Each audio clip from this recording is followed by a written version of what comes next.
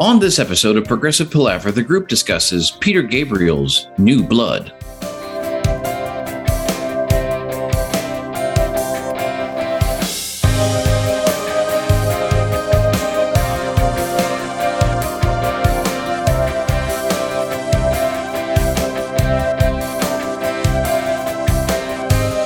Hi and welcome to Progressive Palaver, a group of lifelong friends and appreciators of music discussing the greatest progressive rock bands, album by album.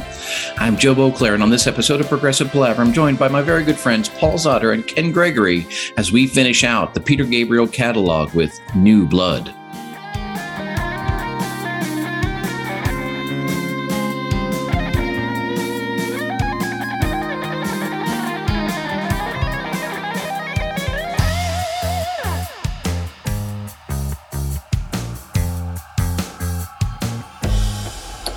All right, gentlemen, welcome back for what is, I believe, going to be our last official episode on the Peter Gabriel catalog with New Blood. Now, New Blood counts as a studio album mainly because we agreed it counted, but it's not new material. It's reinterpretations of Peter Gabriel's previous catalog. So with regard to that, it's, kind of in a tweener state, but I've been just fascinated with this record ever since I came across it. And I had no idea when this thing came out. I really didn't know anything about it. What I do remember, and it's funny with the way my memory is and the things I don't remember, the things that I do is always kind of fascinating to me. I was working in my bedroom one weekend afternoon, and I turned on the TV, and it was one of the premium channels. I don't know what it was, but it was the live performance of this. And all I can remember is seeing San Jacinto and the Rhythm of the Heat performed with a full orchestra back to back. And my brain just melted. And I thought, I don't know what this is, but it's wonderful. As it turns out, I didn't watch the rest of that performance movie, and we can talk about there's a live sort of companion album that goes with this called Live Blood. And having listened to that, I'm kind of glad I didn't watch the whole thing, but that's a whole different story. Suffice it to say, I was intrigued enough that I went out to find this record. I've been kind of smitten with it ever since. I've threatened here on the Palaver, and with the recording of this episode, it may be time for me to finally force myself to sit down and do it. But I've threatened an episode on orchestrated interpretations of prog rock, because there are three albums that sort of define the spectrum for me. There is the classical Yes or something like that was done, I believe, after Union, but before Talk, with Steve Howe and John Anderson's on that. And it's really just a straightforward lifting the parts and transitioning them into orchestral instruments. There's nothing exotic about the arrangement, the interpretation. It's just same music played with different instruments. Okay, cool. That's great. This sort of sits in the middle, where Peter he keeps sort of the fundamental bones of the song, but he does sort of interpret them a little bit differently, given the palette that he's using. And Peter has never really been shy about tweaking his songs after he recorded them anyway.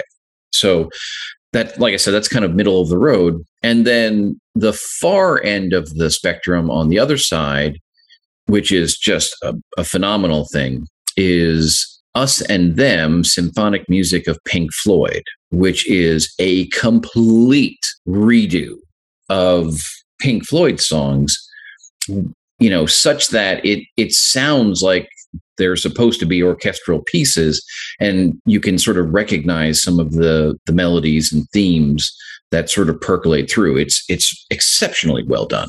And sometimes you don't necessarily recognize them immediately, as I recall from Yeah. exactly. Yeah. So I've always threatened to do an episode where I explore that, and actually I need to, because in my vinyl buying heyday, pre-pandemic, I did come across the Symphonic Genesis album, which lies somewhere more in the middle. So I think, there's enough to talk about there. And this is, of course, different from something like Yes's Time and a Word or Magnification, where there are original songs that include orchestration. I'm talking about when you have something that was recorded as, I'm sorry? Or The Quest. Or The Quest. Now I'm talking about something where you have, the original song was recorded in a more traditional rock fashion, if you will, and then it's orchestrated after the fact. But that's what we have here tonight. And, now, Joe, just quick, there may be some others. These may not be considered prog, but I was wondering about these same types of things. Now, Deep Purple in 1969 did a concerto for group and orchestra. Oh. Apparently they recorded at Royal Albert Hall with the Royal Philharmonic Orchestra. Emerson, Lake and Palmer did now this is different, right? Because they do concerts, right? Like they did a concert. Elton John did a concert. If you want to call The Wall in Berlin, they had an orchestra there, I guess. I don't remember that from our episode.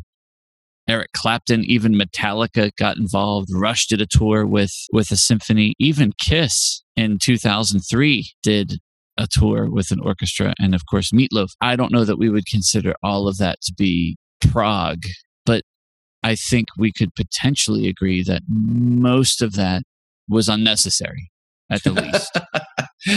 I would agree. I'm fascinated by the idea of what on earth Kiss would do with an orchestra, but right. But I'd love for you to do that episode, because of what there is also a Beatles orchestration, and I want to say that one sort of sits more along the lines of the Us and Them, the symphonic music of Pink Floyd, versus just some of the rehashing of regular songs, but with an orchestra. Yeah, and of course Marillion's live with the orchestra. Or That's live correct. With friends. Yep. I'm just going to say from the top of this that I feel very similar about Peter Gabriel, New Blood, as I do with a lot of these things that we've described. Like, interesting, but mostly unnecessary. I hate to say this at the top of the show. I don't really find much in the way of any kind of imaginative reinterpretation of anything going on here. Maybe with the exception of what you mentioned at the outset, Rhythm of the Heat, San Jacinto, The Intruder, maybe. And I don't know that I disagree with you. As I was preparing for this episode and going through and making my notes, and even just listening to it, because again, I've been listening to it for some time, but when we gear up for an episode, I listen perhaps much more closely. And you're absolutely right. There are some of these interpretations which are wholly unremarkable. But there are some that I do think are quite noteworthy. So, and none of it is at least unpleasant. But I think your point is fairly valid. I certainly recognize it, and I've had some similar thoughts as well. But I did think it, like I said, for me personally, there's enough here to make it worth at least chatting about and considering. And I'll give credit to Peter for doing this. It's an interesting thing to do, and I think on the whole he does it well, dare I say, and this is going to sound snarky, and it's really not meant to, but maybe the fact that some of these interpretations are so unremarkable is that just a reflection of the limits to Peter's powers, or the fact that maybe he didn't find the right partner for this? I don't know. I have two thoughts on this, if you will. First of all, Joe, I like the rebranding of your memory, because in previous episodes, it was a strainer or a colander and things were escaping from it. But you gave us the good side of Joe's memory, where it brings you all these wonderful memories. So continue in that path. This podcast will be a forum for your rebranded memory. and for me personally, when we talk about the rock bands meeting the orchestras. I think of Nirvana with a cellist on MTV Unplugged. I don't know if you've seen those iconic performances, but that touches something for me. And maybe that's a little easier to pull off, just throwing in one cello rather than the full orchestra. Well, and imagine. I mean, given all the examples that we have, right? The examples I talked about, the examples Paul talked about, and Ken, you're right with Nirvana. Other people have done, more scaled back versions. Rock music in whatever form has always had this fascination and flirtation with, orchestral music. Look at, Tony Banks and his series of original orchestral works. I mean, it keeps popping up throughout the history of rock music. So there's something there. And much like this, sometimes it's really great and sometimes it's like, okay. I'm perversely curious about this whole Kiss thing. You've completely fried my brain now because I don't I don't get it. Aside from what Beth, they used an orchestra on Beth, right? They did, I think, yes. Yeah. But that beyond that, I'm like, what? I mean, just imagine the possibilities there. Well, how can you orchestrate Detroit Rock City? Please, it's one of those things I don't want to know, but I want to know, and I'm going to at some point. I'm going to pull up a YouTube video, and I'm going to be pissed off that I wasted the time to do that. With all due respect to Mark Anthony Kaye. I'm going to put a link right into our chat here, Joseph, because that's the video that's on this particular website. What, Detroit Rock City? Yeah. Oh, are you serious? Yeah, with the orchestra. Really? That's a lovely song. It's incredible. It's the best Kiss song. It's the only Kiss song I like. But the only one you like? Well, in keeping with tradition on this podcast, I'm going to blame Bob Ezrin. Do we have to buy Bob Ezrin dinner now? I don't think so. I don't think so. We've given him a lot of props over the years. That's funny, Ken. With just listening to a couple of seconds, there's nothing imaginative going on in the orchestral interpretation of Detroit Rock City live. Don't you worry. Imagine an entire orchestra playing in unison. Dun dun. Oh, God. Imagine the poor musicians who had to play that. They must be like, just shoot me now. Oh, I'm sure they were loving it every second of it. That's a good segue back to New Blood because we do have some very creative arrangements. Well, except the first track. I may pan the very first track, and then I'm in love with the rest of the album. You're going to pan the Rhythm of the Heat? Really? Okay. It's a risky move, Joe, but you got to trust me on this. I look forward to getting there. But before we get there, Ken, we have to go through some basic structure for the podcast. How would you like to handle the timeline of progressive rock for this? Because there's a huge gap to deal with here, is there not? I just focused on 2011 when it was released. I stumbled upon the fact that friend of the Palaver, Simon Godfrey, played with Tiny Fish in 2011 for his first time in America at Rozfest. So I loved seeing Tiny Fish in the actual Wikipedia timeline of progressive rock, and I was not the one that put it there. We saw the usual parade of the new generation of prog. I saw some Blackfield, I saw some Coheed and Cambria, I saw some Haken. So it's just the 2010 decade of prog early on. Neil Morse, Symphony X, Queensryche did Dedicated to Chaos, and Yes did Fly From Here. So it's a very interesting year. It is an interesting year. So if we look at the particulars for the album, so New Blood was released on 10 October 2011. It was released on the label Real World/Virgin and produced by Peter Gabriel and John Metcalfe. Normally we go into personnel, but the personnel for this listed in the wikis is more about engineering and production and arrangement, but I'll hit some highlights here. So Peter Gabriel, obviously production and arrangement. John Metcalf, also production, arrangement, mixing, and orchestration. So if we don't like the orchestration, we can yell at him. I will note Melanie Gabriel, vocals on Downside Up. Anna Brune, vocals on Don't Give Up. Tom Crawley is also listed with vocals, and the very generic New Blood Orchestra is credited with orchestra performance. Now, that becomes important and the main reason, actually, why I absolutely despise the live album, but that's a whole different story. For the purposes of this podcast, I don't know what all you guys listened to. I have,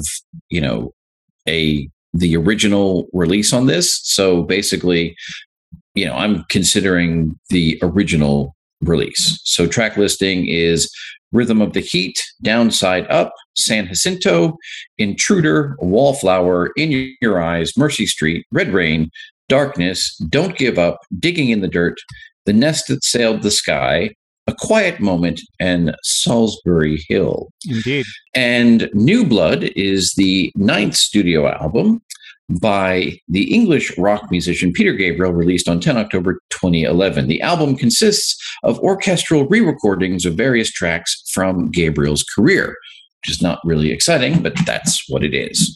I feel, since I made explicit mention of it, I need to explain my beef with the live album, just so that we can get it out of the way and people aren't, yelling at me the whole evening. So the live album, generally acceptable enough.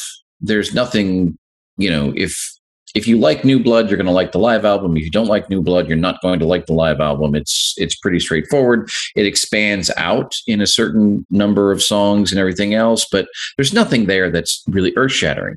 What really fucking drives me crazy, and for whatever reason, and I don't know why it was left in the released recording, but Gabriel, for the second half of that live album, is obsessed with giving credit to everyone all the fucking time. He must have introduced the New Blood Orchestra 5 times on the second half of the album. Wow. I get it, Pete. Shut up. It's annoying. So, but that has no impact on what we're going to talk about tonight. I mean, orchestras are big. Takes a long time. Get everybody. No. He doesn't introduce everyone. He just says, the New Blood Orchestra. Oh, I see what you mean. And thanks to the wonderful New Blood Orchestra. Thank you to the New Blood Orchestra. I mean, it's just like, shut up. Well, sometimes as a frontman, you do have to stall. Many times I say things like, this next song features Mike Fuda on the acoustic guitar while he's tuning up. Dude, I totally get that. But I'm pretty sure that someone has the ability to edit all that bullshit out. Well, that's true. But maybe like many of his listeners, Peter Gabriel was so bored with his New Blood versions of the song that he just couldn't handle it anymore, and so just let it go. But like I said, that's just a complete old man grumpy aside. Speaking of grumpy old man, when we're recording this, I've been seeing, Rick Wakeman is touring the Northeast right now, and he's playing tonight. I'm very, very sad I'm not there. He's touring the Northeast, as in the Northeast United States? Yes. I had no idea. I was going to go because we had learned about this when I was there in June, but I had such a cluster trying to travel that I couldn't risk getting stuck up there. So I decided to not go. Wow. But I did, and total aside here, I did, however, purchase my ticket for Genesis in December, and my airfare was dirt cheap. Really? Oh, that's good. What? He's at the Scottish Rite next Friday. That's the show you're probably talking about. Exactly. Totally don't remember that. Back to New Blood. So if we want to get into this, and so Ken, right out of the gate, you want to poo-poo on the first track, The Rhythm of the Heat. Would you like me to give my notes, or would you like to go in and start the poo-pooing? How about you give your notes? Generally speaking, the general structure of the song in the front, it's very similar. There's not a whole lot of difference there. I think the vocal delivery is a bit more restrained, maybe, than the original, which is interesting. After the Rhythm Has My Soul, where he really holds that out, here's where I find the whole thing to be interesting, and this may very well be what you hate, Ken, because in the original version, after that, the Rhythm Has My Soul, and he holds it out, it goes into this just orgasm of percussion. And here, there isn't an orgasm of percussion. It's an entirely different, sort of interpretation of that, with the different strings doing all these different interesting things. It doesn't hit me quite as strong as the original, but I am fascinated by the contrast to the original with the ending of this song. Sorry, I was totally distracted by looking at tickets at the Scottish Rite next Friday night. I'm sorry. I'm just going to admit it. Go for me. You're struck by the contrast of the ending of the Rhythm of the Heat? Yeah, from the original recording. In what way? The way I just described. Sorry, like I said. So in the original, the ending is this just orgasm of percussion. Right. And obviously you can't do that here. So it's an entirely different interpretation with regards to all of the various strings doing all these weird and wonderful little things. I don't find it nearly as powerful, but I do find myself fascinated by this particular interpretation, because I'm always thinking of, well, it's not like the original, but it's something. Yeah. Okay.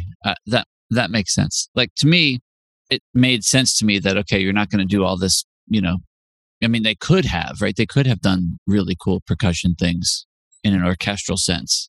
They could have. They went like very like romanticism, orchestral, Wagner, John Williams, whatever, which I found to be like the appropriate orchestral interpretation of all of that. So I guess I didn't find it as contrasting as what you described, I guess, which is also probably what threw me. I mean, it's cool. And this is one of the ones I really like on this collection. It's like one of the ones that I felt like it didn't really change the dynamics of the song, but it changes the way you experience the dynamics, right? Interesting. Yeah. See, for me, the original recorded version, that percussion part at the end is such a rush, and it just really gets me going. I view it as this constant build, whereas this is more just constant. Yeah, fair. Completely fair. Yeah. Okay. Your analysis is true and very grown up. I'm regressing here. But when I listen to the Rhythm of the Heat, I am taken back to the James Bond theme and the gun barrel sequence that opens up every James Bond movie. French horns, when they're majestic, I love. French horns can also be solemn, which I love. There is something about this angle on the French horn that makes it a little campy for me. Just it's an incredibly professional, beautiful orchestra. I get that. But for me, the buttons that it pushes take me back to the 70s. And there are even some spots with the woodwinds, with the clarinets in there, where it's just a little wonky, where it sounds like movie theme music for me. And it's really the only criticism I have of the orchestration in this entire package. Fair enough. I can't argue with you. The second song on this record, Downside Up, is, it was from that OVO or OVO. I still don't know how to pronounce it. It was a song that, since I had never heard that particular record, I didn't know before I got this CD. And this song, I find, because I have no preconceived notions of it, I find it to be absolutely charming and delightful. And over time, I have really come to appreciate Melanie Gabriel's voice. And I almost wish that she had sung Don't Give Up and not On a Broom. But that's a whole different story altogether. Same, and same. Oh, I like Anna. I'm in the same boat with you with this song, and I find this track to be sublime. It was a song I never knew, but it really is one of the highlights of this record. Like I'm sort of naturally gravitated towards the Rhythm of the Heat and San Jacinto, which sandwich this. Mm. But over time, I find myself enjoying Downside Up more than the other two. I agree, and I wish I could place Melanie Gabriel's voice. I just can't figure out where it's somewhere between like Enya and like, I don't know, someone in the original cast of Les Mis, maybe. I don't know. I feel like it's just perfect here. It's perfect. And I love there's a bit near the end, the way, and I don't have the exact line in front of me, but there's a line that may be repeated where he talks about centripetal force and pulling me in. And I love that. I love that line. I think it's really great. And then there's this science. There's the breakdown to just the piano and Peter's breathy voice. And it's just like, ugh. It almost makes me not want to hear what's on OVO because I don't really know that album. Yeah, I have it. I still haven't listened to it. Is that not one we're going to talk about ever? We had just sort of decided at the top of at the pre-show that we were not going to, because it's a soundtrack. It's a soundtrack. Yeah. Yep. Sorry. Okay. Yeah. Perfect. There's Birdie, Passion, OVO, and I forget what the fourth one is. Got it. Okay. My bad. Sorry. Yeah. So we're not opposed to the soundtracks, but we're happy to leave them up to our listeners. Exactly. We had sort of saved them to collect them up at the end, but here I am at the end, and I'm not motivated enough to go back to them. You could just be distracted with Queensryche looming on the horizon. I could very much be distracted by Queensryche. But I would much rather talk about the Gateway live albums than any of the Peter Gabriel soundtrack albums. Yeah, I think that's reasonable. So everyone agrees Downside Up, a big winner? We like it? Big winner, yes. Yeah. So kudos and congratulations to Melanie Gabriel for winning our hearts, which takes us into the second of the big two from Security, and that would be San Jacinto. The piano line that starts this version is just absolutely delightful. And as the rest of the orchestra kind of comes in, I think it's extremely well constructed, and it could just be because I am just so fundamentally in love with this song. I think the vocal treatment in the first verse is, extremely grabbing. Mm-hmm. And I think this version, it's much more intimate than the Security version. Couldn't you say that for the entire album? I find the words inescapable, whereas in the original versions, the words are a choice that we make. It's a choose your own adventure. You can either go with the music or the meaning in the original Peter Gabriel creations, and now he makes the words the focal point. That's a brilliant observation, Kenneth, and that's exactly what is going on here. You're right, because you can't interpret these incorrectly. They are what they are. They're right in your face, and it's extremely well done. Which kind of ruins, I always, for my whole life, I thought he said "hold the light" because of his live performance, right? And you, like you said, you can't escape the fact that he's saying "hold the line." No matter how much I want to make it different, I cannot. But I think because of that, it makes this song so much more powerful than perhaps previously. I think when we talked about this album and this song on its original album, I made sort of a smarky, offhanded comment like I couldn't imagine anyone covering this. And then we proceeded to find about 7 covers that were just phenomenal. And think I've come around to the opposite of, I don't really know how you can't do this song just amazingly well. Which takes us into Intruder. Now, we've made comments throughout the Peter Gabriel segment that, Peter does things that are not quote unquote usual in rock music, prog or otherwise. And Peter Gabriel 3 being a wonderful example of that. So it's always interesting, right? To your point, Paul, from the previous song, how other people, or in this case, Peter himself, are going to interpret that. And, at least while it's very percussive, I think there's much less noises, perhaps is maybe a better way, on Security and the other records than there is on 3.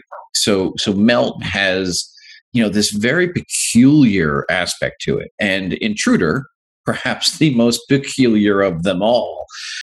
So this was always one of those things you're like, how is this going to go? I personally think that this interpretation of Intruder is just sublime. For much the same reason, right?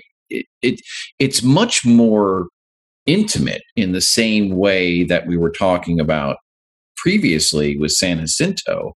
But in the case of Intruder, that just makes it all the more creepy. And the way that they're able to build and maintain that tension with an orchestra, as opposed to all the creaky noises and the wonky piano and everything else, I think is really quite remarkable. And I just find it to be wonderful. I think maybe on first listen, I was disappointed that he sort of took that rhythm and decided to go with sort of like a, R2-D2 going through Tatooine approach with the orchestration. But when he starts singing, it's like, oh, fuck. We're all in trouble. Seriously. And he sings Slipping the Clippers. Oh, my God. It's really, again, to your point with San Jacinto, Ken, you can't escape the lyrics and you can't escape the vocal delivery on this, which is really the song. Yeah, the song stands on its own. In previous episodes, we invested time into the gated drum sound, and it's nice to know that this song has a life of its own beyond the famous gated drum sound. And clearly it does. And I think, when you talk about that vocal delivery and everything else, say what you want to, Peter, and this makes perfect sense. It's kind of a dumb thing to say, but Peter very clearly understands, what his songs are about and what what's the heart of this song. I don't know if we should be disturbed that he can focus that so adroitly, but it's like, wow. So as Simon mentioned in the Lessons Learned episode that you guys did, was that he said something to the effect of that this record illustrated Peter Gabriel's restlessness of creativity, right? And his willingness and restlessness to do more and to explore more. Mm-hmm. At least that's what I took from that. Great. This is such the last two tracks is such a excellent example to just what you mentioned, Joe. Like as amazing as it's delivered in its previous versions, that he can go back and revisit it and make it even like more creepy and more intense. That restlessness, like I heard he's going to have a new solo album in the next 10 years. So I hope that restlessness carries over to that, because it's amazing to me what he can do with the same material from years ago. We move on then to Wallflower. So when we did Security, Wallflower was a late bloomer for me. It was a song that I'd never really considered in earnest until I was preparing for that particular episode. And all of a sudden it hit me like, what is it? A 2-ton heavy thing? Is that the quote? Nice. It hit me like a 2-ton heavy thing that, this song was phenomenal. And here on this record, this is the first time that I'm like, this doesn't really measure up this maybe wasn't the best choice. It tries to be too plaintive, and it just doesn't work here. Like it. Do you think it's just the obvious interpretation of the orchestral version of this song? It may very well be. There's something about the original that I think takes the message and sort of amps it up, where here I think it just takes the message and just delivers it. The only highlight that I have here really is that, here again, Melanie shows up, and I love what Melanie does. Yeah. But the rest of the song for me just doesn't do anything for me. I'm like, I don't really care. And I love the original version. So this middle section, I may continue this streak, but 5, 6, 7, and 8 are just phoned in. Yep. To me. I'll take one exception to that we'll get to shortly, but generally speaking, I feel what you're saying here. Yeah. I'm speechless when I listen to this. The entire chorus. Looking at the lyrics, it goes twice. It's just perfect. I need nothing more. No additional orchestration.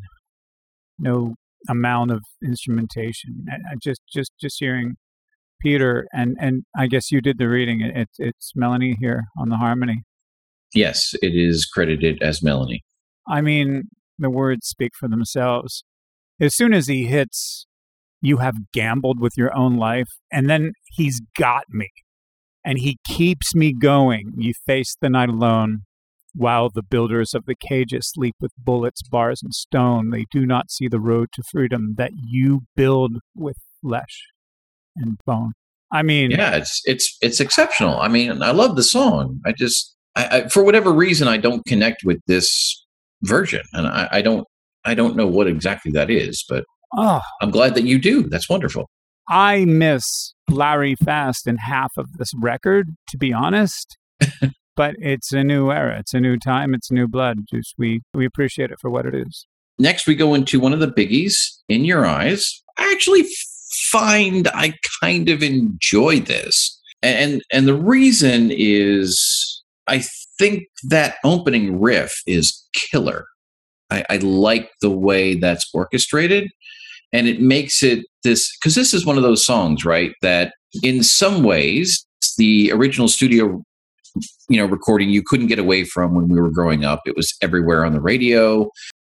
Peter sort of reinterpreted this a little bit for the live performances, and that version you've almost heard more. And this obviously is a little bit more closely related to I think the live version than the studio version, but it takes something that was to me very familiar and not that interesting.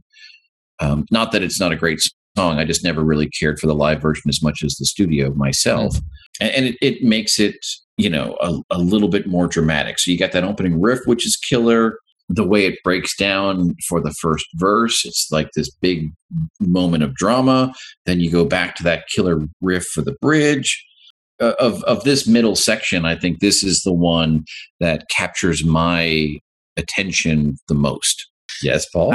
I remember exactly where I was on my ride to work the first time I heard this. Really? And my reaction was like, oh, Jesus. And the only question I had in my mind was how long I was going to listen to it before I hit the skip button. And I felt compelled to listen to the whole thing at least one time. I just, and it's a problem, right? Because this is arguably his most recognizable song, his biggest hit, and just that opening guitar riff that they just arranged in the cheesy strings with, it sucks. But I just this does nothing for me. I just ugh. I suppose if I wanted to be critical and to take into account what you're telling me, Paul, this is perhaps the whitest version of In Your Eyes you could possibly have. Because all of the world music is stripped away, right? Yeah. I mean, we don't have Youssef Nador. We don't have the percussion. We don't have the parade of 12 band members walking in a circle around the stage. all we have is, strings and very well pronounced consonants. Well said. And so that leads us into Mercy Street. I remember when we did the episode on So, I think we spent a lot of time talking about Mercy Street and the meaning behind Mercy Street. I think for me, again, if we're in this quote unquote middle section where everything is phoned in, if you will, if we're going to follow Paul's assertion, this is a much more subtle rendition of the song than what we get on So. And as such, I find it to convey a significantly smaller amount of urgency than is communicated in the original. And I'm not saying that technically she's not good, but I'm going to say that I do not care for Anna Brun singing this song. And I don't know if it's because she's not Kate Bush and I want to hear Kate Bush. I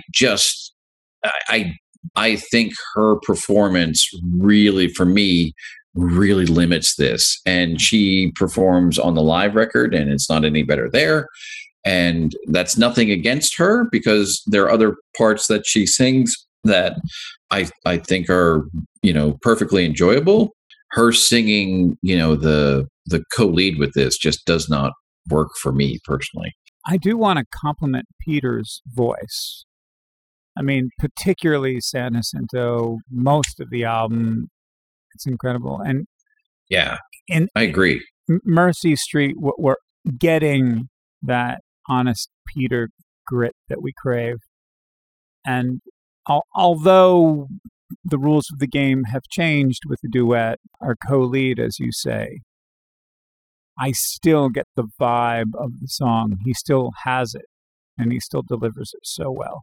I think that's an excellent point, Ken. I mean, just generally across the board, I think, Peter's vocal delivery is exceptional. And as we've gone through the Peter Gabriel catalog, I've made comment many times on, Peter's sort of vocal prowess. And you can tell that this is an older Peter Gabriel here, but I think he's still able to do the things that he needs to do. And he adapts his delivery in ways that he needs to as well, because there are certain things that he can't do anymore. But I agree. I think overall, vocally, this album is really phenomenal. I think we said long ago, Peter Gabriel was a screamer that learned how to sing, and he does sound really great on this record. To me, this song is just, again, like I never didn't like this song, but when we went through So, I had a pretty significant sort of awakening to the powerfulness of Mercy Street. Mm-hmm. This version just falls way short for me. And to your point, Joe, I don't know that Anna Brun's performance is bad. I just really like the way Melanie Gabriel sounds on this record, and I'd prefer to hear her on this. But I think Anna Brun does it. And I was busting on Anna Brun because I think my beef with Anna Brun is on Don't Give Up, not Mercy Street. So my bad. Fair enough. But and so maybe all of that's misplaced. Bottom line for me is that this just doesn't do it for me. It doesn't elevate the song, and especially in my recent reawakening to the original.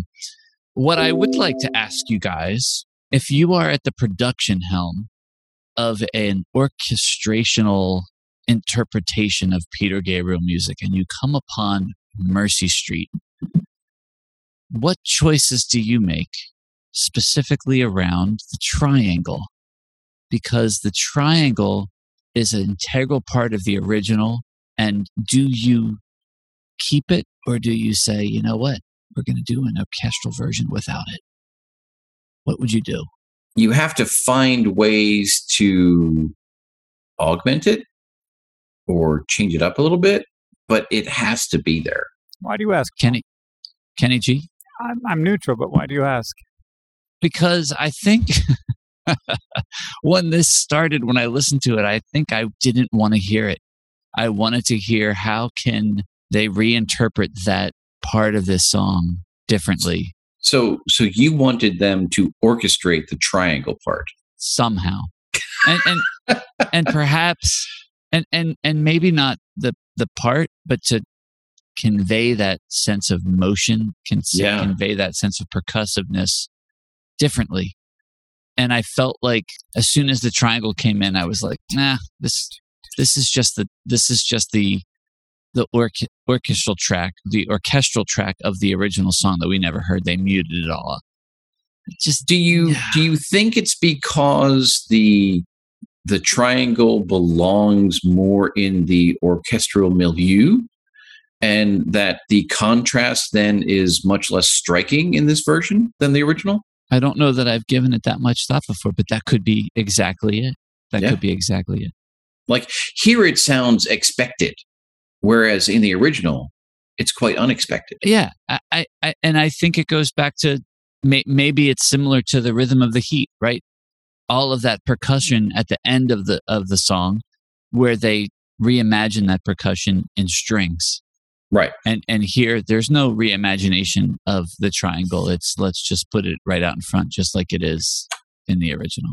And listen, I'm very conscious of the fact that I am being way too critical with this comment, but I'm just saying. Well, that is what we do here on the Palaver, Paul. So it's welcomed and encouraged. Now, apparently, when we moved to Red Rain, I thought that I was aligned with you, but according to my notes, I'm not at all. According to my notes, I find it absolutely delightful. And everything about this is great. Wow. So this is why you write stuff down, right? So you can sort of remind yourself of what you want. So I make some comment about the low strings in the verse with the high strings swirling above being wonderful, and the transition from the chorus back to the verse is great, apparently. So there you go, Paul. I disagree with you. Okay, there you go. This simply goes back to, Joe, I think when Us and Them, the symphonic Pink Floyd came out, I think you burned me a cassette of this and mailed it to me. That's so good. It's stupid good. It's stupid good.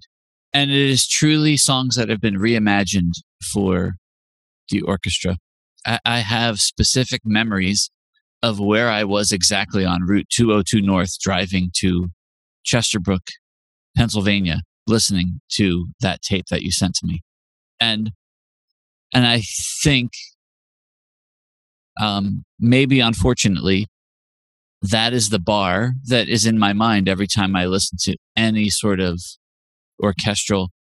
And like when I hear something like In Your Eyes and Red Rain, it just falls so short of that bar.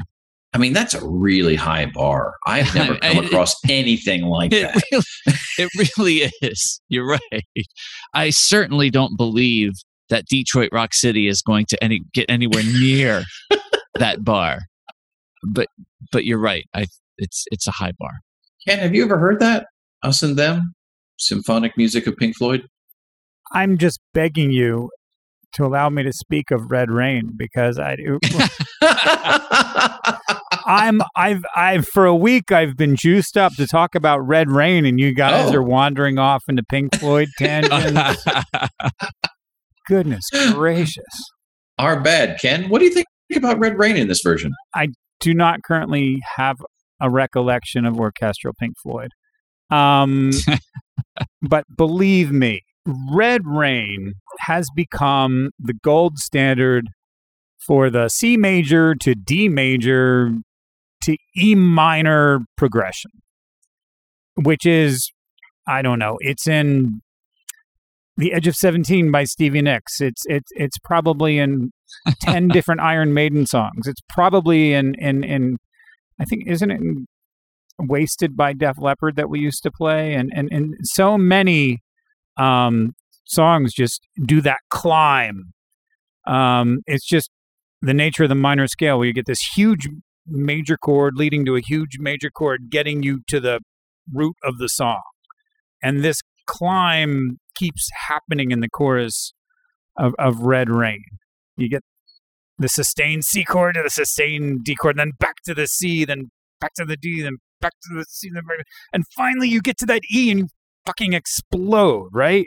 And whenever I hear this well-used real estate of a progression, I ask myself, is it as good as Red Rain? And very few in the business match the way that Peter just decided to use that. It's so simple. It's so beautiful. And I just explode, whether it's the original So version or a live version or the orchestral version.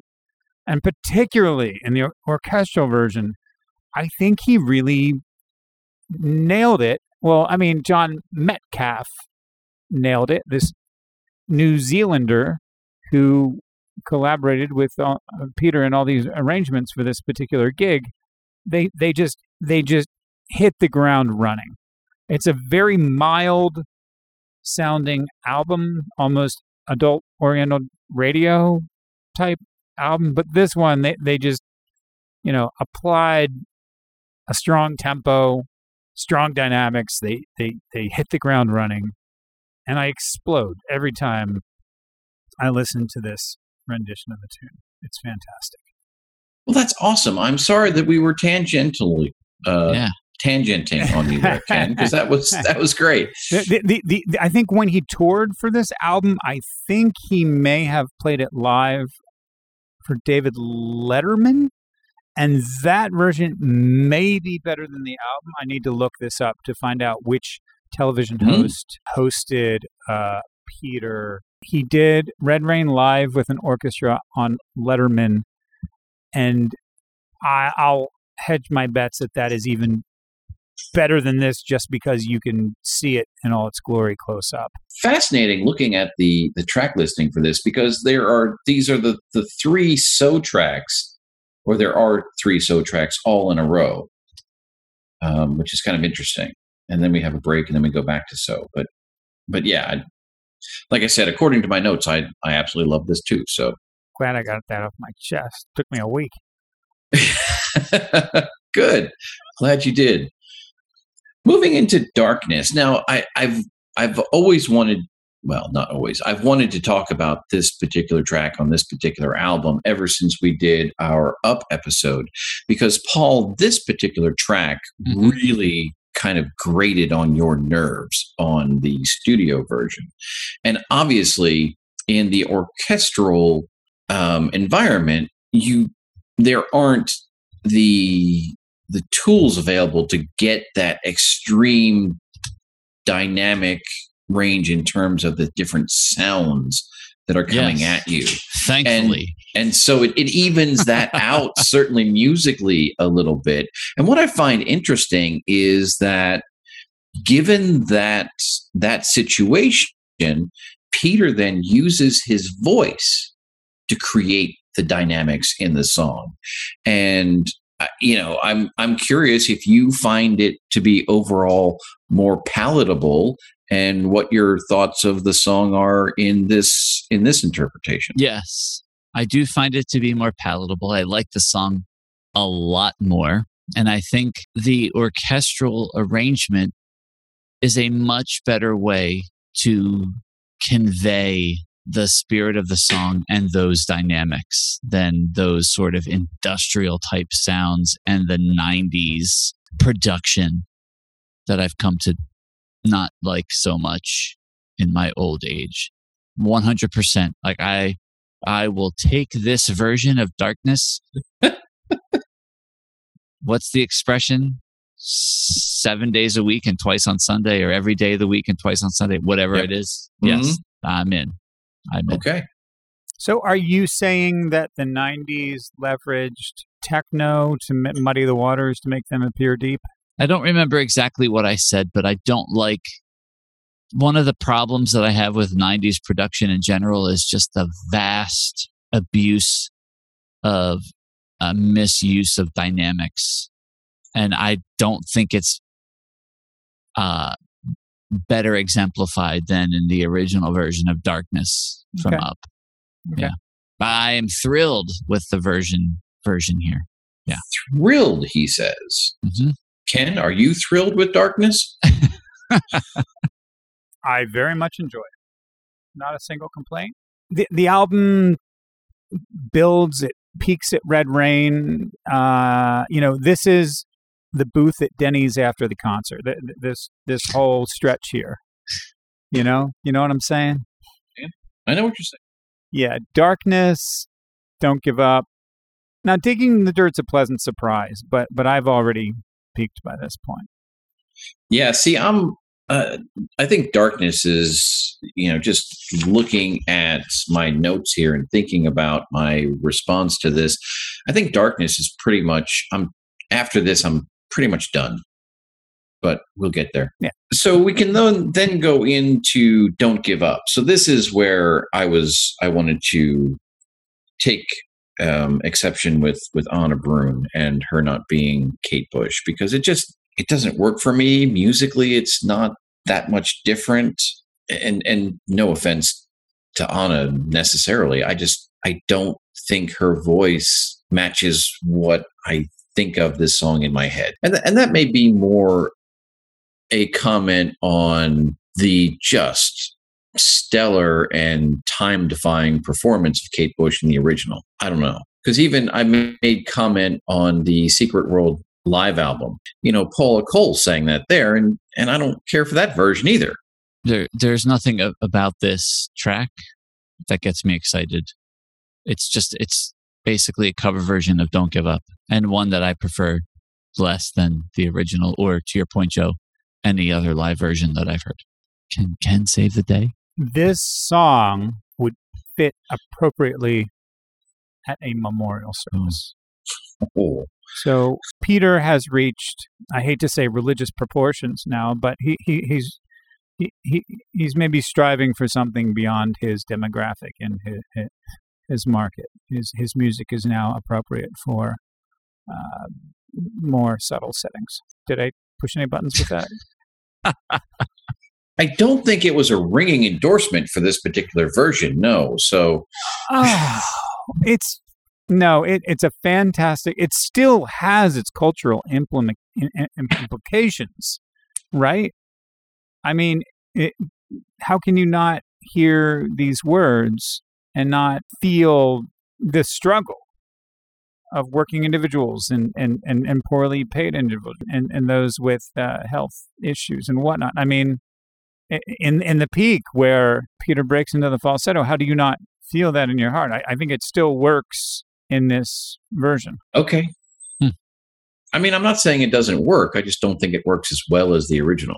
Here again, I think we have to give Peter props for going back in and not reworking deep cuts. He's going for the icons in his own catalog. Sometimes that's going to work, and sometimes it's not going to work nearly as well.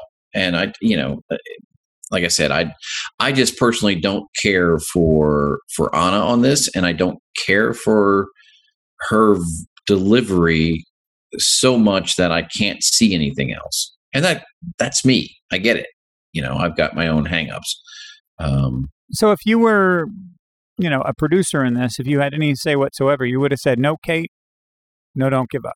So I've never heard a version of Don't Give Up that I like as much as the original, regardless of who's singing it. But I'd be interested to see how Melanie could do on this. It may very well be, I'd be like, no, that wouldn't work either. There's something about the timbre of Anna's voice, just kind of, I don't care for. It seems to be a breath control. She goes more for an attack, but there's not a lot of sustain. She builds up the sustain in post or something. It's odd. I would also just say that I think that, Kate Bush's voice, despite what we might hear or read about in documentaries, is highly mixed and affected on the original, which I think gives it this sort of ethereal presence. Mm-hmm. I mean, I'm with you, Joe. I don't know that it's, Anna, that I think it's just the whole piece of it that just falls a little short for me. For me, like I said, the back part of this album is, it's sort of like there are diminishing returns for me. Yeah. I mean, there's a lot of fatigue going on here in the mind of Paul Zotter as he's approaching track 11 with Digging in the Dirt. Yeah, I mean, this is a 77-minute album. It's long. That's right? long. But and I wish Digging in the Dirt was track 4, because maybe track 5, because this is what I'm looking for. Right? It is a it's a reimagination of the song. The music, like if you just listen to the music of this alone, it's almost imperceptible that it's Digging in the Dirt. The way the dynamic shifts for the second verse, and the way it carries through, and then the dynamics in the chorus, and then it comes back at the end. It's really, really good. And I probably don't give it as many props as I should, because on any given day, because by this time I'm pretty much done with this record. I'm just like, enough. Let me just go listen to So or Us or something else. You know, for me, and the notes I have down here is that I really do like the musical arrangement. I think musically this song is exceptional. I don't care for the vocal arrangement, however. It kind of, so it's a mixed bag for me. Interesting. Yeah. Really? You know who does a great version of Digging in the Dirt? I hope you're going to tell me, or this is going to be Martin Schnella. Oh, well, there you go. And Melanie Mal. You know what? Digging in the Dirt is odd without percussion. Mm-hmm. It is such a groovy Tony Levin kind of a song that if there's anything out of balance, it's just the lack of groove. You know what's amazing to me, Ken, is it's only at this moment with your comment about Tony Levin that I realized that Sledgehammer is not on this record. Oh, Peter has some quote. I forget where I read that, but at the time when it was coming out, he deliberately said, you know, there's no Sledgehammer on here. And I'm so happy. So happy that there isn't. But it's just kind of funny. I have that quote from the wikis. I really didn't want to make this new album all about the hits, Gabriel explained to Mark Blake. So there's no Sledgehammer. I was unsure at first about Red Rain and doing Don't Give Up Without Kate, but then it felt like it would fit. In the end, it worked. I would suggest they could have done without it. I suggest the same. You suggest scratching, Digging in the Dirt? No. Digging in the Dirt, please keep. I would get rid of Don't Give Up. Probably In Your Eyes. What is it, 77 minutes? 77 minutes. All right, so that's 70. That is basically 63. Yeah, I would say Mercy Street and Red Rain. Get rid of both of those. Oh, you're kidding, Mercy? See, I would get rid of. I'll go with you on In Your Eyes. I'm okay with that. Take out Don't Give Up, leave Digging in the Dirt, and cut off the last 3. A Quiet Moment, isn't that just like 4 minutes of nothing? It is, mostly. There's like some strange like cymbal reverb or something. Yeah, so we'll get to that. Sorry. Okay.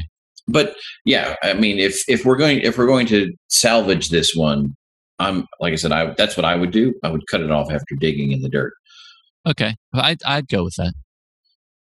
Because, like I said, as well as In Your Eyes. Yeah, as long as Digging in the Dirt isn't my favorite, but I dig it enough. And Ken, you're right. I think you'd like it better if it was track 4. Seriously, I might, but Ken, you're right. I mean, one of the things that is sort of lacking overall here is Tony Levin, right? And they've done a really good job of making us forget about Tony Levin up until now. You know, Digging in the Dirt and perhaps Sledgehammer would have even been more so. We're like 66 minutes in. We need some Tony Levin. We need a little Tony Levin. Come on, man. Just some recorders, maybe, you know?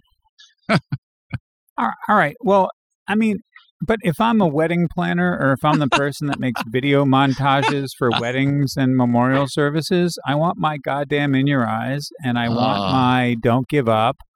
And there's a place in this world for certain gorgeous tracks, and no one cares what 3 guys in a palaver have to say. I don't know. And A Wheel of Cheese, too. I think, Ken, that is an absolutely valid point, but it is our podcast and we are allowed to have our opinions, and so we shall have them.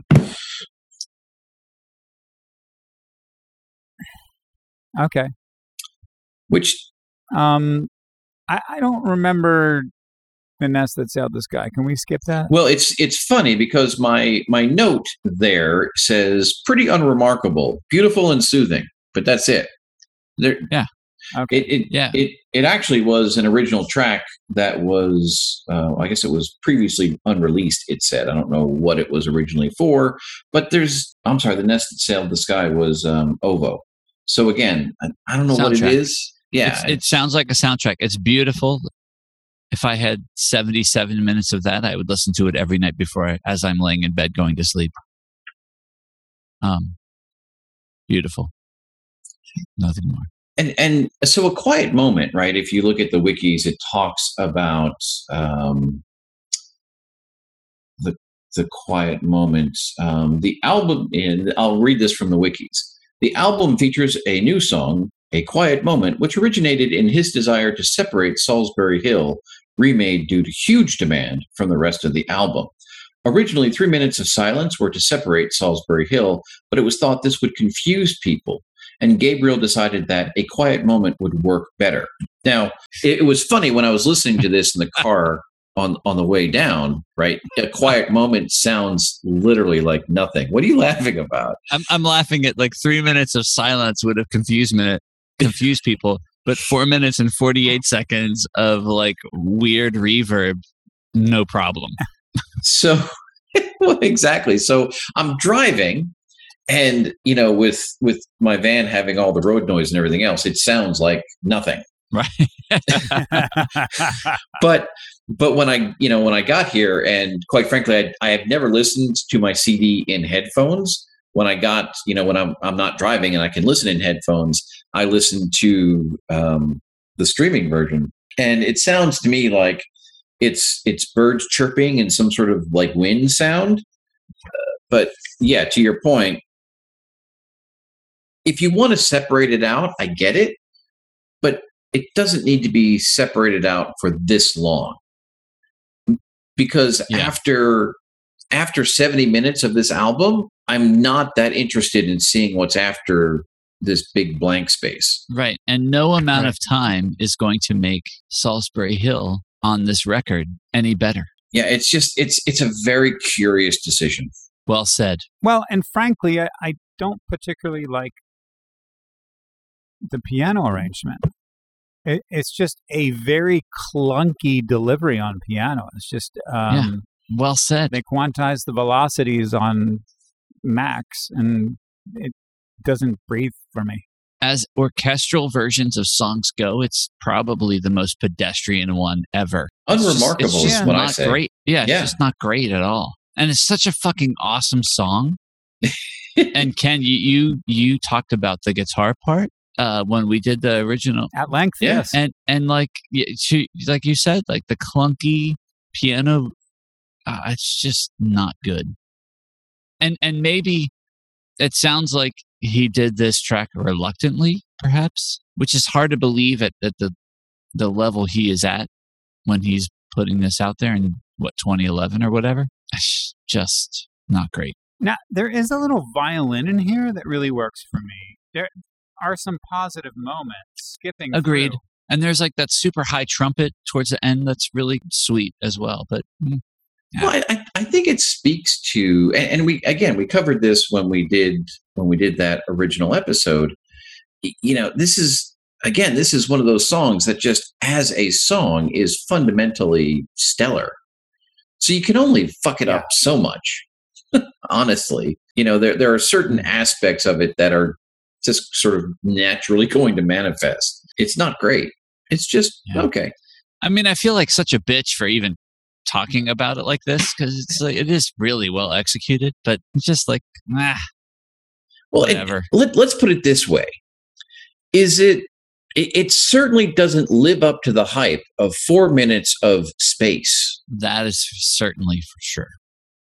I mean, there's nothing that would have thrown me off if this had just come right after whatever the song was, the nest that did whatever. Truth. Nest that sailed away. Yeah. I'm sorry. The nest that sailed the sky. Yeah. I mean, if they had gone right from the nest that sailed the sky into Salisbury Hill, that would have been enough of a separation for me. Yeah. It really you would have been able to eject the CD 4 minutes and 48 seconds earlier. I would have. And it does explode, but they wait over 4 minutes to bring in the brass. Mm-hmm. And it's like, oh, yeah, you could have done that a little bit sooner. I mean, yeah, they could have done something. I mean, imagine had they brought out a Spanish guitar, to do the opening instead of that loud piano. And it just sounds like, I don't know if it's Peter himself playing piano, but you can just hear somebody playing octaves in the bass with their left hand. And it's like, okay, like any high school piano player could do that. You use this orchestra to do something a bit more musical. Even Kenny G is frustrated. And I think it is. And this is one of my life songs. I told you the story. Hearing this, driving down the road, and this is a song that floats with me through my life, and this was a version that I didn't need. Well, it was funny. Not too long ago, I was digging through my phone for an old picture, and I came across the Surface Tension reunion at Paul's gig. What was that 2013, 2014, something like that? Something like that. Wow. And the thing I remember about that is you performing Salisbury Hill with him, Ken. Yeah, and I didn't get it right, and Paul had to coach me through it, and I've never lived that. I don't remember that at all, Ken. In my mind, you sang it perfectly. I had a blast. Yeah, let's not ever tarnish that memory of mine. You sang it perfectly. But I think in all of the time we've talked about Peter Gabriel, whether solo or his time in Genesis, and correct me if I have this wrong, but I mean, it sounds like maybe this is the first time that we're suggesting that maybe Peter needed to be edited a little bit. Maybe he was a little self-indulgent with what he was doing. And I mean, he's taken us some very interesting places, and we've always sort of been very willing to go there. Am I wrong about that? This is a partnership between Peter and John Metcalfe, and I'm sure as the arranger and producer, he must have had a say in here. So this is just the particular collection that these two cooked up.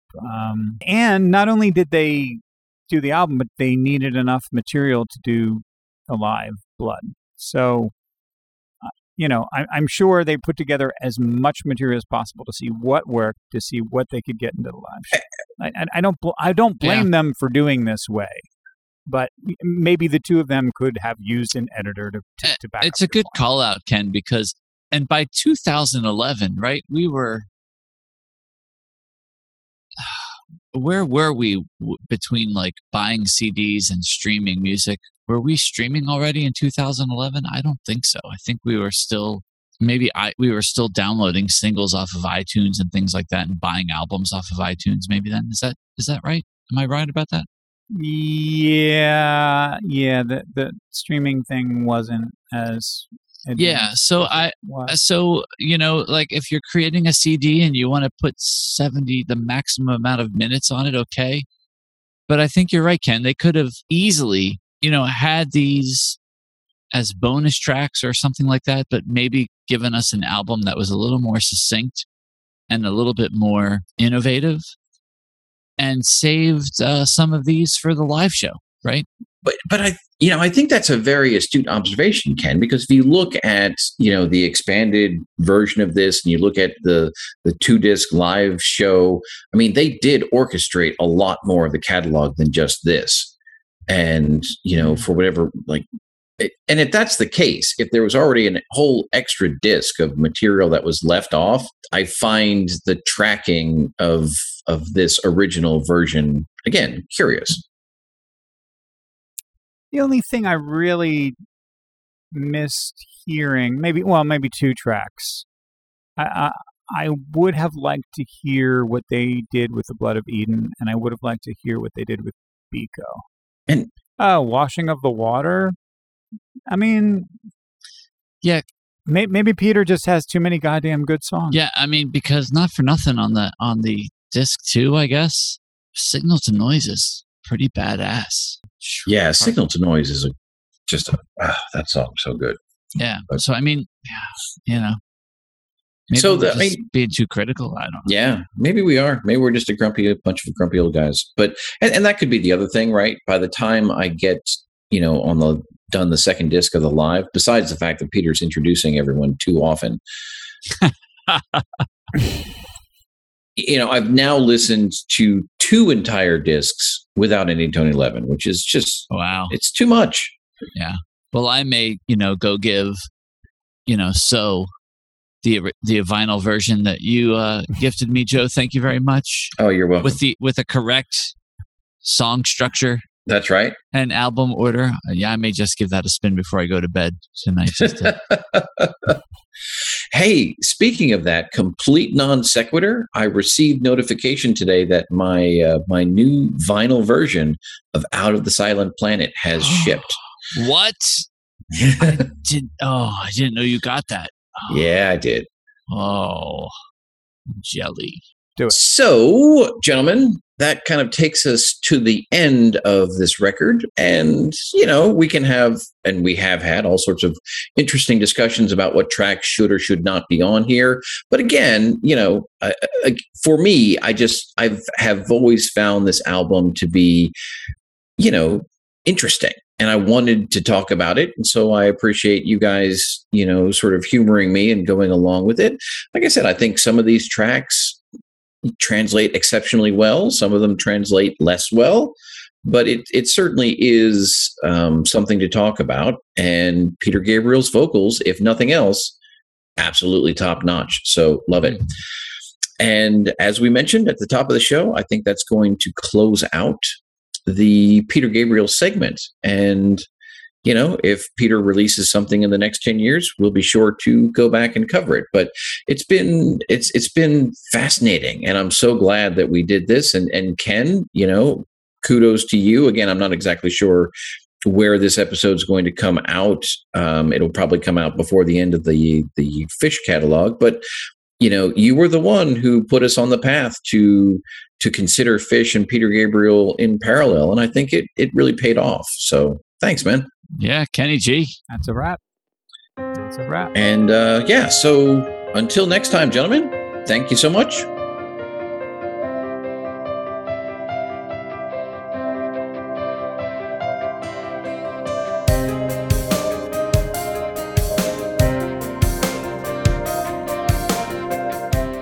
We hope you've enjoyed this episode of Progressive Palaver. As always, we've enjoyed sharing the conversation with you, and we look forward to your thoughts, comments, feedback, and questions. You can reach us on Facebook, Instagram, or Twitter. We are at ProgPala on all of those, or search for Progressive Palaver. You're welcome to email us. Our email address is progpala, that's PROGPALA @gmail.com. Progressive Palaver is available for subscription and download on Apple Podcasts, Google Podcasts, Spotify, Pandora, or presumably wherever you find your podcast. And we are, as always, hosted on SoundCloud. So until next time, thanks for listening.